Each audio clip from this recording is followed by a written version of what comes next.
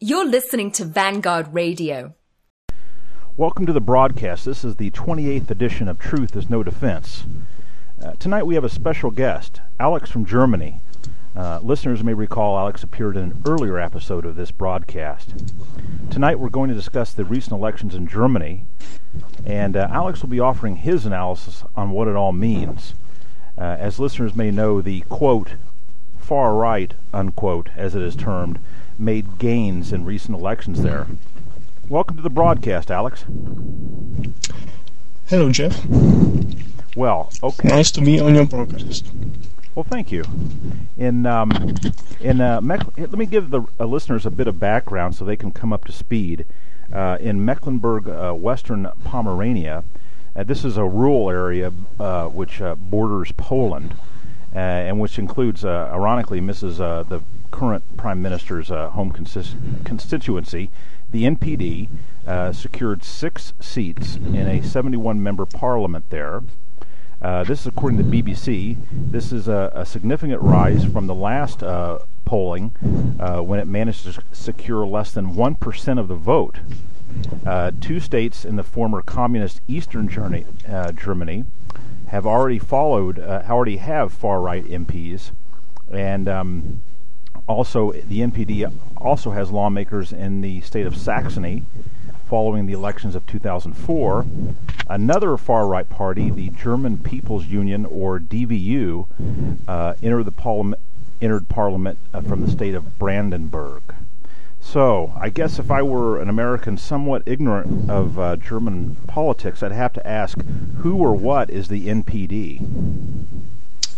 The NPD is one of the German nationalist parties. I think the other one is, I don't know if we call it a national party, but it is at least paleoconservative, is the Republikaner. And the other nationalist party is called DVU, which is the German People's Union. I think the NPD, compared to the other two, is the more extreme party, with the more extreme views on nationalism and on immigration and, of course, on economy. So these changes, the BBC article indicated that the NPD jumped from 1% to 7%, and I think that's a significant number, isn't it? Doesn't that mean something in the politics of Germany? Of course, it means many things, because the last election was, I think, 4 or 5 years ago in Mecklenburg.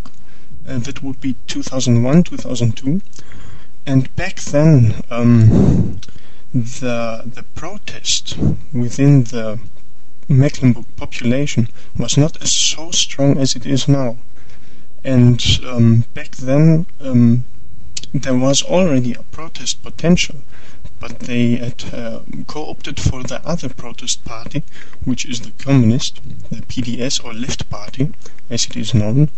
And this left party was in power together with the SPD in the last years in Mecklenburg-Vorpommern, and it showed to the people there that it is no true alternative, and it could not solve the problems of the people there. And that's why many people rather either stayed home and didn't vote at all, or voted for the other protest parties such as the NPD, or the Liberal and Libertarian Party called FDP, which is a Free Democrats Party. Now, this is but 5%. Now that means something, doesn't it? When a party gets over 5%, I mean that in German electoral politics, this means something larger, doesn't it? Yes, the anger in Mecklenburg-Vorpommern has been building for over years now, because as the high unemployment, which was the result of unification with West Germany, had instilled very much anger in the people, and the left party was always there to catch up this angry potential of the people. The left party was always there to absorb the anger of these people.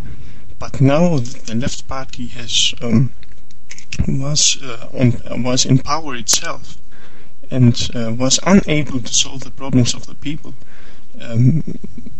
This, I think, was something which eventually helped the NPD to win so many percentages of the voters.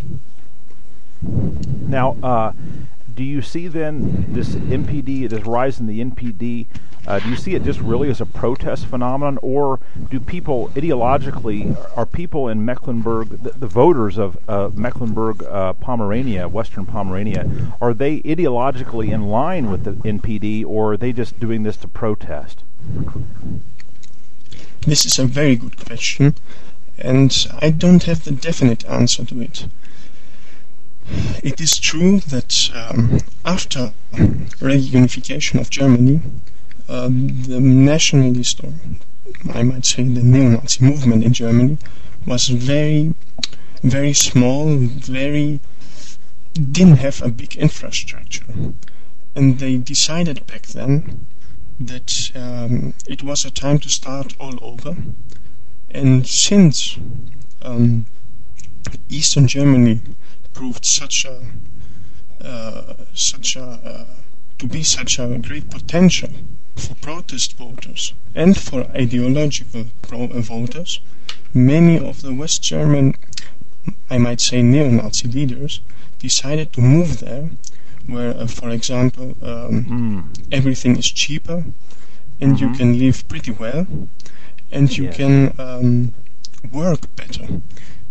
You can work as an activist, much better than in West Germany, because in Eastern Germany you have no foreigners. The state apparatus did need many years to catch up with the West, police forces and secret service, for example. And the third point would be, of course, unemployment, the social injustice. And the fourth point, which is also very important, East Germans, as proved by government studies over the years, are actually anti-immigrant. They have this anti-immigrant and anti-foreigner sentiment. This is already there. And Mecklenburg-Vorpommern, this is also a study from the year 2001, 2002, when the NPD in Mecklenburg got only 1% of the vote. Even back then, more than 30% of the citizens of Mecklenburg-Vorpommern had showed very high anti-immigrant and anti-foreigner sentiments. So, well, we here on VNN, I think I speak for most people on VNN, we consider this sentiment very healthy and a very good thing. And I think whatever the reason, I think that this is a very healthy reaction of the people of Western Mecklenburg, Western Pomerania. So that's very good news. You know, there's a similar sort of phenomenon happening here. I think that, you know, people are some nationalists, I think, are maybe moving to the interior of this nation to get away from the coasts, you know, the eastern and western coasts of this country, because they've become so hostile to people who are nationalistic, white, racially nationalistic people, and I think there's going to be an increased movement of people away from places like California and the New York and the East Coast. I think we're going to be seeing more of that in this country too. But anyway, so what I wanted to kind of get at a little earlier was Americans need to understand that Germany has a federal system of politics that in some ways can be likened to what we have here, although it's quite different in some aspects too. But so we have this situation, Alex, in these states, we'll call them, of Eastern Germany, like Saxony and Mecklenburg and Mecklenburg, Western Pomerania, where these people of these states are electing the NPD in particular in greater number, and they're sitting in their own state parliaments. Is that right? That's in their correct, own, yes. and then so how does that affect? Go ahead. Each state has its own state parliament. Mm-hmm. And how does you that are voting every 4 or every 5 years for the state parliament, and beyond that, you vote every 5 years for the national parliament, which is for all Germany. Then you have the votes for the European Parliament, which is also every 5 years, I think. And then, of course, you are voting for the small communal and city councils, which take place in each state differently also. And Now, the march of this is also important, the march of the NPD to the state parliament had previously gone through the city parliaments. The NPD already had seats in various city parliaments, in various city councils in Mecklenburg, even before they got in now with 7.3%. They already had seats in the various city councils of Mecklenburg and already had an impact over the local politics of small towns, small cities and villages. They didn't suddenly appear. Yeah. They worked This is important. Yes, exactly. This is important because in the past it was always so that right-wing parties in Germany, and I think in the rest of the world also, suddenly got elected because they occupied an issue which mainstream parties or establishment parties didn't dare touch. And after the issue got solved, or the issue just disappeared for whatever reason, these parties dramatically lost votes in the last election. But the NPD this time in Mecklenburg, at least, did go an entire different strategy by building from down up and firstly entering the various local city councils first. There's a lot of wisdom in this. I'm trying to on the forum. I've got a section where I'm trying to encourage people to move into one particular area of the country, particularly a small town in some county where we can see. Right now, everyone on particularly like VNN or wherever, we're all spread out across this country, and we have no strength. We have no political strength. But if we can come and concentrate our energies in one area, we can influence the local government and the small local government. We can influence our surroundings, and this is exactly what the NPD have done. And they've built up. They just didn't appear out of nowhere, like snapping their fingers, and they got 7% into the state parliament. So this is a very good lesson. Now, Alex, exactly, because the situation in Germany was exactly like yours in the USA before 16 years ago. The scene, the movement was very structured, and it was spread all over Germany. And with their reunification, many thought it was time to start all over again, and many important leaders of the movement and cadres and many activists moved into the eastern states, particularly Mecklenburg and Saxony, and started building up there locally.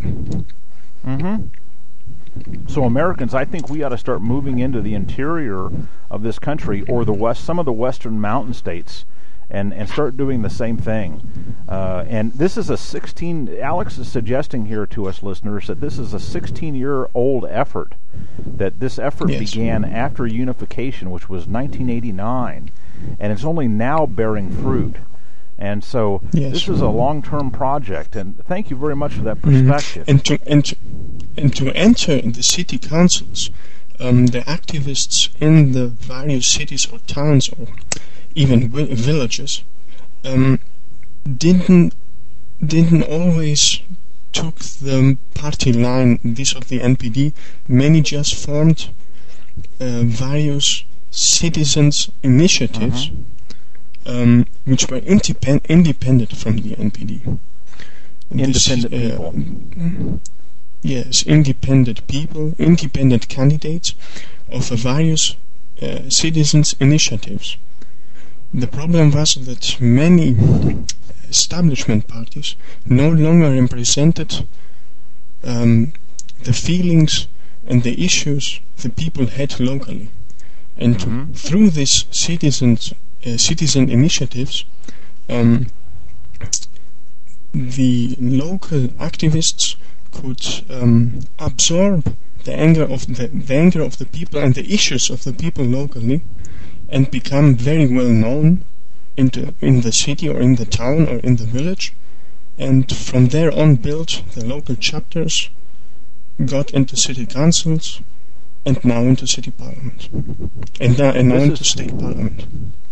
This is how it needs to be done. I have attended city council meetings in my town, Alex, and I can tell you that all these mayors and all these city councilmen, all they're interested in doing is making deals with businessmen. That's it. They are only interested in making deals with rich companies. That's it. That's all they want to do. They want to trade the land of the city for businesses, car dealerships, whatever. They are interested in nothing else. They're not interested in our illegal alien problem and how much it costs us. They're not interested in crime, particularly. They're not interested in anything. All they want to do is make these deals to businessmen, and there's a lot of people that are angry about that. I've been to these meetings, and a lot of them are on the left, and so that's why we need to talk to the left more, because they show up. Some of these lefties show up at these meetings, the left parties, the left groups, the left independent people, and they're mad, and they're trying to stop this stuff. And they're very motivated, and we need to take a lesson from that. Now, yes, what I wanted to, for example, one thing I wanted to add to that. For example, many successful citizen initiatives of the early 90s in Mecklenburg were nationalist initiatives which were against asylum seekers' houses. For example. The Mecklenburg state had forced a town in Mecklenburg to accept public housing for asylum seekers, and none of the establishment parties dared touch upon this issue, and then German activists in Mecklenburg just started an initiative, often under very civil name, just like better living in town X. I just name it one town. It's not important which one. And the people, of course, saw themselves represented in these initiatives. And in some cases, and not in all cases, these initiatives had been successful in enforcing the town's decision to not accept asylum seekers in the town, and by that, of course, this is a major boost in reputation. And from that point on, it's very easy to get into seats into city council in the next election. See, the NPD built a platform. They built a power base very locally in towns and so forth. And you had a determined minority of people and independent people, not just the NPD, who were very determined, and they were able to push the whole community, or at least some part of that community, into their direction. That's a very important lesson we need to learn. And I think what we've seen here a lot in this country is people that want to go for the top immediately.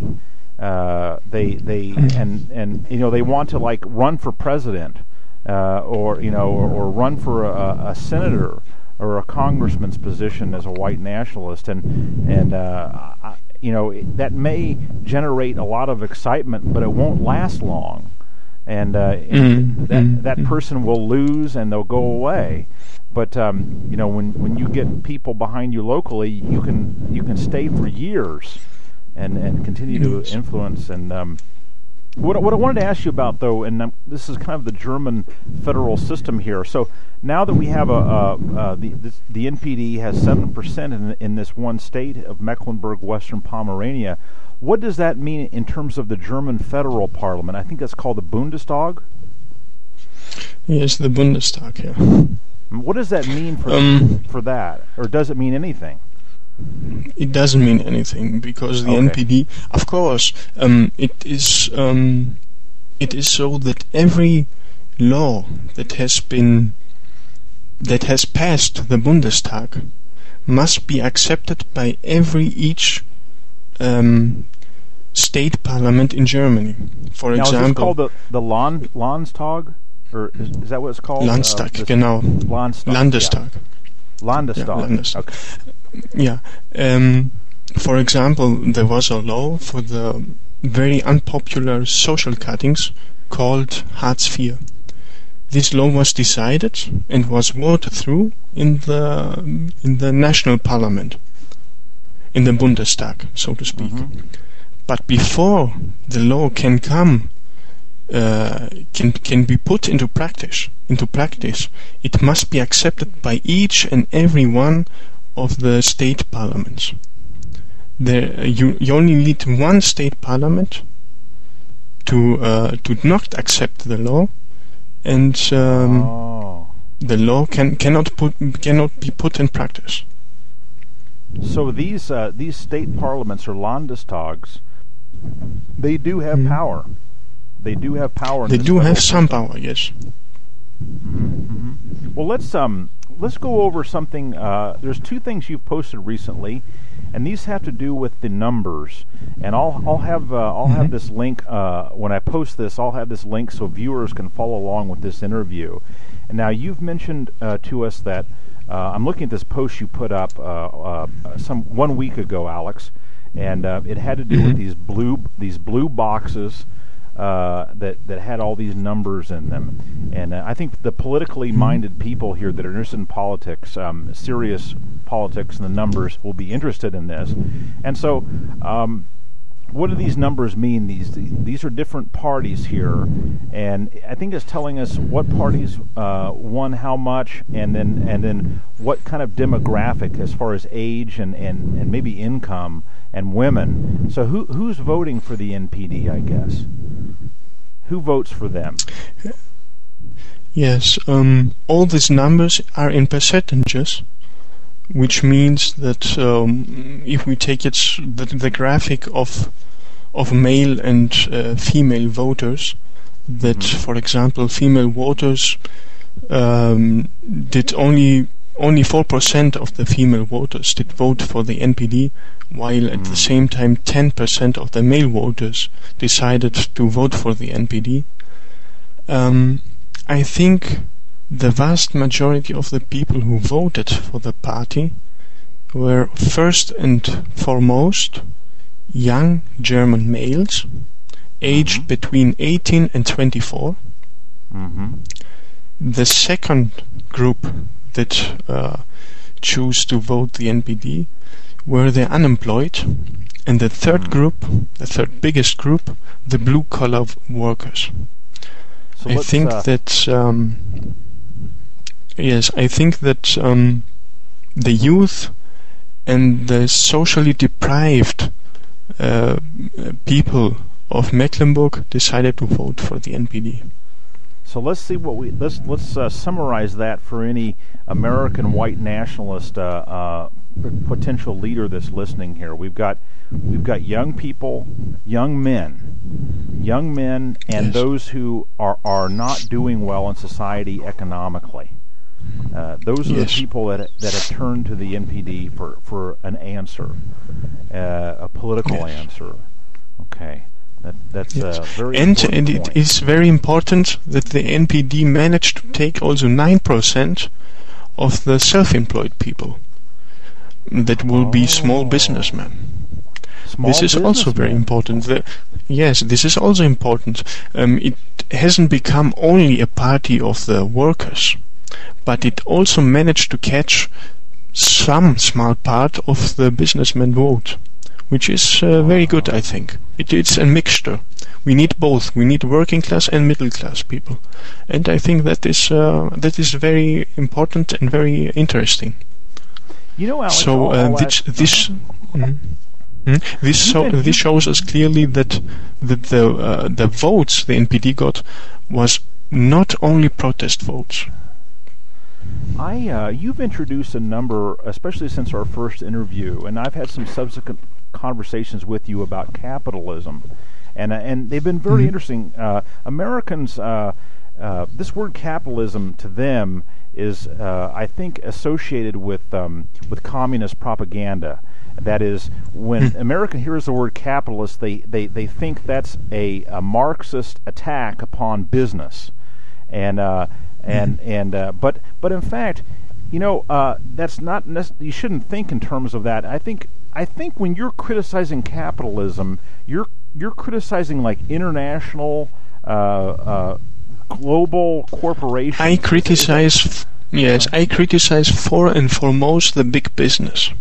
This is the people I criticize the most. I criticize those who do not work for the money, but let their money work for them. Yes. I criticize those who have managed to either by inheriting or by cheating or by whatever, acclaiming a big amount of capital and letting this capital work for them. This is not a criticism of America used to be like England too. Used to be built on smaller, middle-sized companies, local shops, local I can remember when I was young, Alex, having local grocery stores, and these were not some tiny little places.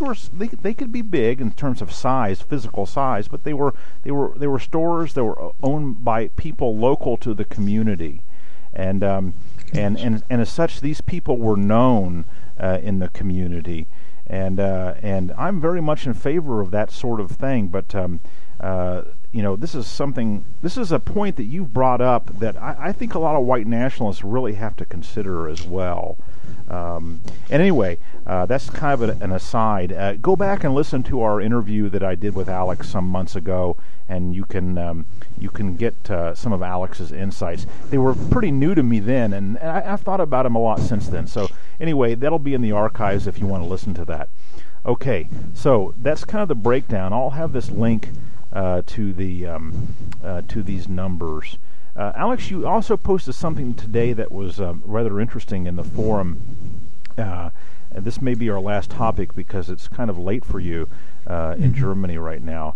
And this has to do with the situation in France in particular, but I think it affects all the European parties that I know of anyway, that I have some knowledge of, and this includes in Belgium, and I think and this is an outsider looking at them, but and also in the UK. But the article has to do with the Front National, which is Jean-Marie Le Pen's party, and there seems to be some sort of movement among these parties to lose their ideological strength, to kind of compromise their principles to some degree. And could you comment on this article a little bit, Alex, that you posted? Yes, exactly. It's an article about the daughter of Le Pen, who apparently, we don't know it, will succeed her father after he has quit from politics. And this article is from Spiegel Online. And in this article, Spiegel Online represents to the readers of the article what exactly the political ideas and issues of the daughter of Le Pen are. And one thing is sure, they are not nationalist. They are absolutely not nationalist. And I think this is very important and very dangerous, because the Front National has always have been since '84, when they made the major breakthrough, has been a role model for all European parties, and it could be very dangerous because many leaders of various nations in Europe might decide to reform, I will use that word, might decide to reform their own nationalist parties also. And I think that is a very it's a wrong thing to do. It's exactly the opposite of what needs to be done. And so, by reform, you mean make alliances with big business and the liberal parties, for instance? Yes, exactly. And watering your message down and becoming more mainstream. Not by pushing your radical views to the mainstream, by watering down your own views to be accepted by the mainstream. This is for me unacceptable. Well, I was concerned about the Front National for some years now, but Le Pen, I think it was in the last election when Le Pen made it second in the French election. yes. And at least back then, Le Pen had promised to pull out France from the from the EU, and this was at least a step forward.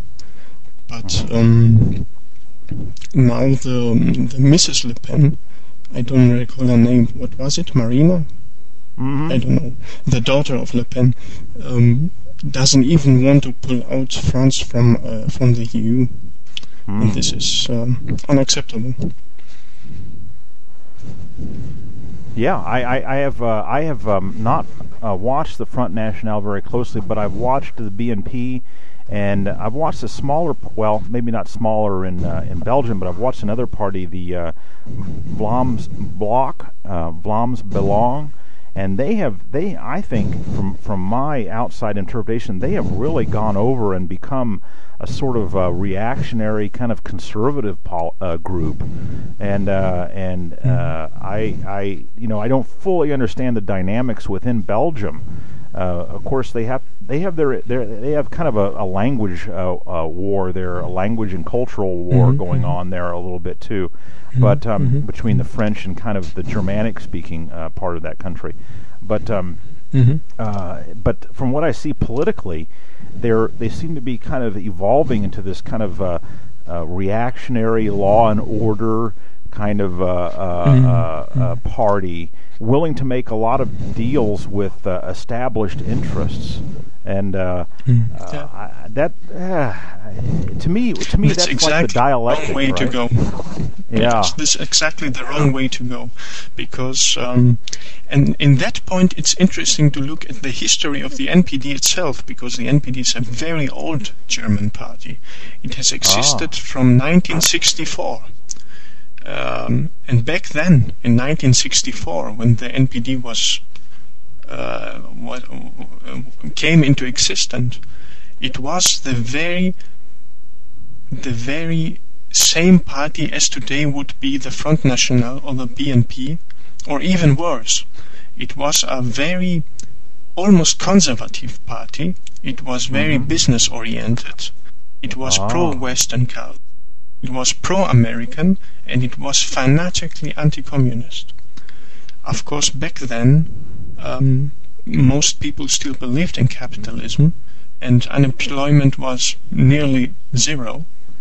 And it is interesting to see that the NPD took the exact opposite trend than all the other European parties. The first change came in the mid-80s, even before the Berlin Wall came down. The NPD dropped all the free enterprise and free market policies that it had, and adopted many of the national revolutionary ideas of the back then new right in Europe, so to speak. And it was in essence many socialist issues and many socialist ideas, and the NPD transformed in the 80s. Then, of course, the fall of the Berlin Wall came, the mass unemployment in East Germany, and this transformation came in very handy, so to speak. The next point would be in 1996, when Udo Voigt Otto Vogt became the chancellor of the NPD, all the other nationalist parties in Europe today distance themselves from the more radical forces outside, from the skinheads, from the neo-Nazis, from the so-called thugs. The NPD, since this change in the chancellery of the movement came, did the exact opposite thing. It worked with the skinheads, it worked with the activists, it worked with the radical forces outside of the party. And without the Kameradschaften, the 7.3% in Mecklenburg would never be succeeded. Because the NPD only managed to control Mecklenburg itself, but Western Pomerania was more or less under the control of the various local Kameradschaften. One thing, you mentioned the American equation, the American component in German politics, and you told me something that I knew, but when you told it to me, it really hit me like an arrow, and that was the Russians.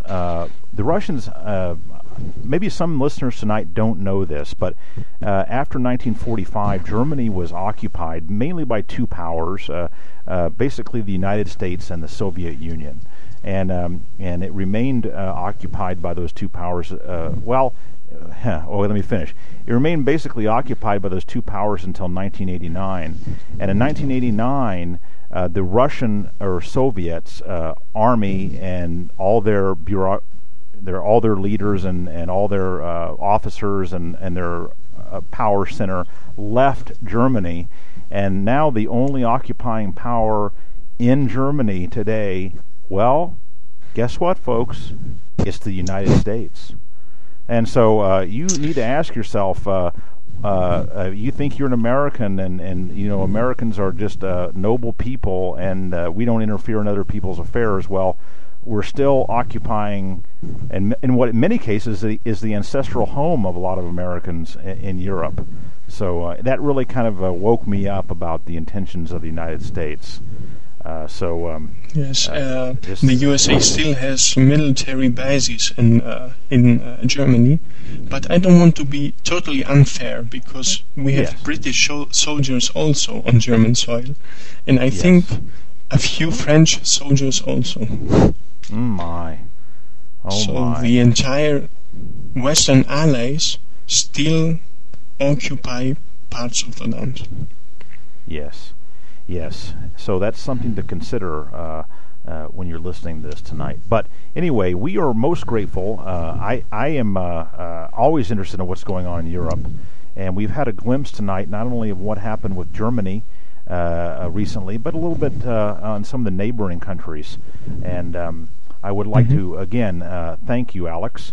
I won't keep you anymore because I know it's very late there. And I know you got up early this morning because you posted something on the forum, so it's been a pretty long day for you. And we'll sign off now. Thank you for being on your show. Okay. Free your mind of its alleged thought crimes with Vanguard Radio.